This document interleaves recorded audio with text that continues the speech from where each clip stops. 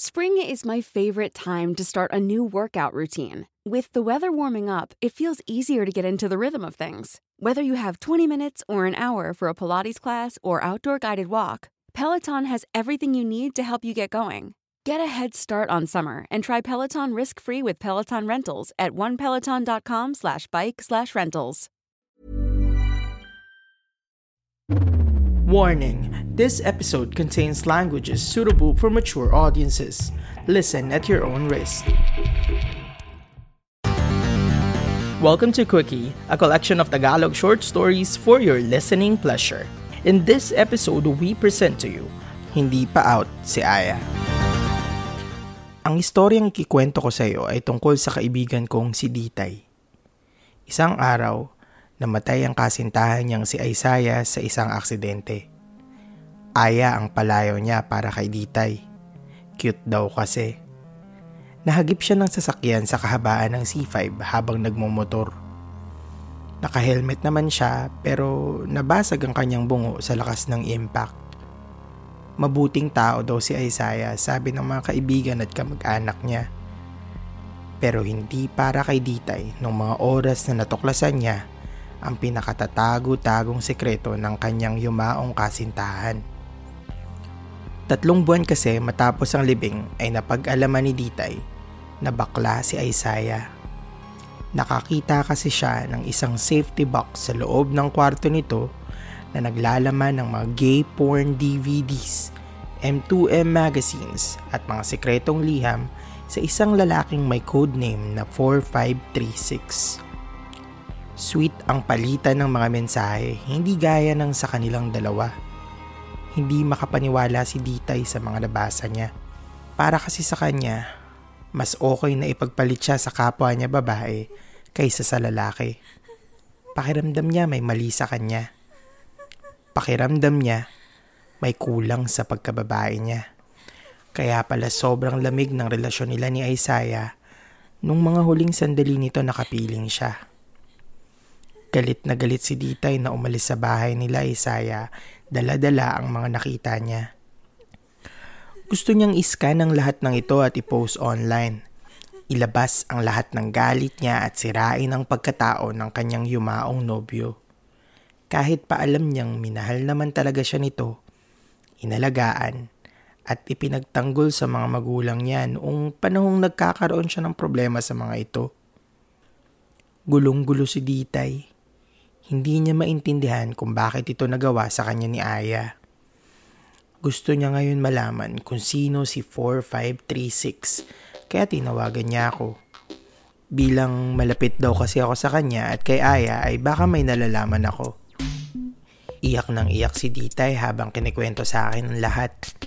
Sinabi ko sa kanya na wala akong alam kay 4536 at nangakong hindi ko ipagsasabi ang mga nalaman ko. Sabi ko ay ihahatid ko na siya pa uwi pero nagpumilit siyang magpaiwan. May gusto daw kasi siyang maintindihan. Nung gabi ngayon, pumunta sa mga malapit na gay bar si Ditay at nagtanong-tanong kung napapadpad ba doon si Aya. Ipinapakita niya kung kani-kanino ang litrato ng kanyang yumaong boyfriend pero wala ni isa ang nakakakilala dito. Pinandidirihan niya ang mga baklang napagtatanungan niya. Minsan pang pumasok sa isip niya na baka malaki ang pangangailangan ni Aya kaya ito namamakla. Siguro maperang bakla si 4536. Kung ano-anong imahe ang pumapasok sa isip niya. Para siyang masusuka. Umorder siya ng maiinom. Gusto niyang magkatama. Gusto niyang makalimot. Sana hindi niya na lang nalaman ang totoo. Inabutan na siya ng madaling araw sa daan. Pasokan na ng mga estudyante. Habang naglalakad pa uwi ay may nakita siyang isang bata na binabatukan ng mga kaklase niya. Inaasar-asar na bakla. Bigla siyang nakaramdam ng kung anong sakit sa dibdib. Ganito ba ang pinagdadaanan ni Aya noon kaya hindi siya nagsasabi ng totoo?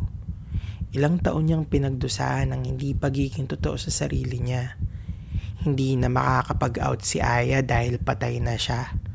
At para kay Ditay, isa siya sa mga dahilan kung bakit Hindi na magiging totoo sa sarili niya ang mga tulad ni Aya.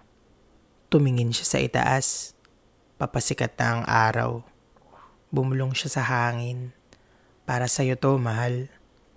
Sinigawan ni Ditay ang mga bata hanggang sa lubayan nila ang kanilang inaasar.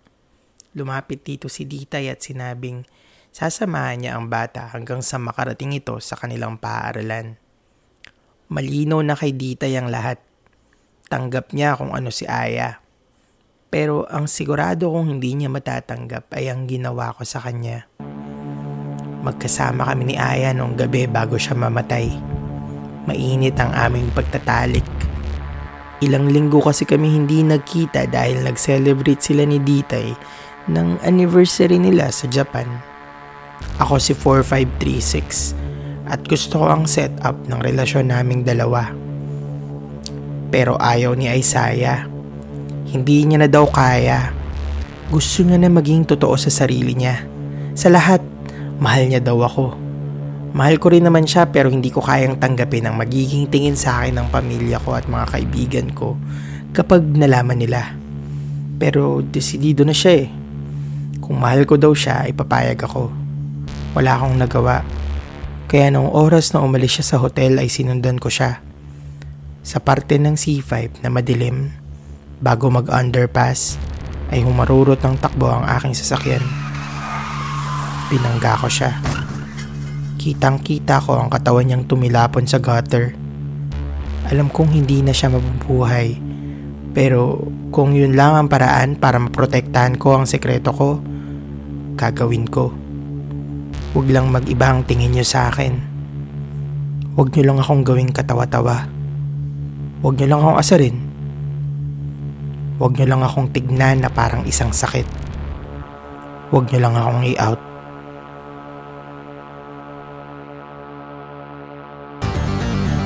Thank you for listening to Quickie, a collection of Tagalog short stories for your listening pleasure. Want your story featured here on Quickie? Send us an email through quickieph@gmail.com.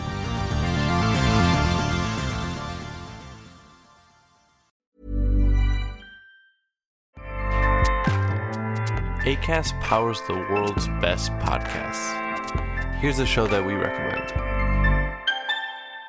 The Real Housewives is a guilty pleasure for most, but if you're looking to not feel guilty about that pleasure, tune in to Everything Iconic with me, Danny Pellegrino, where I break down all the messy moments and behind-the-scenes antics of Bravo's popular franchise. And on Everything Iconic, I also interview celebrity guests like Kelly Ripa, Keke Palmer, Drew Barrymore, Cameron Diaz, and more about their guilty pleasures, their past work, and so much more. So if you're pop culture obsessed and find yourself watching way too much reality TV like me, tune in to Everything Iconic with Danny Pellegrino, wherever you listen to podcasts. Acast helps creators launch, grow, and monetize their podcasts everywhere. Acast.com.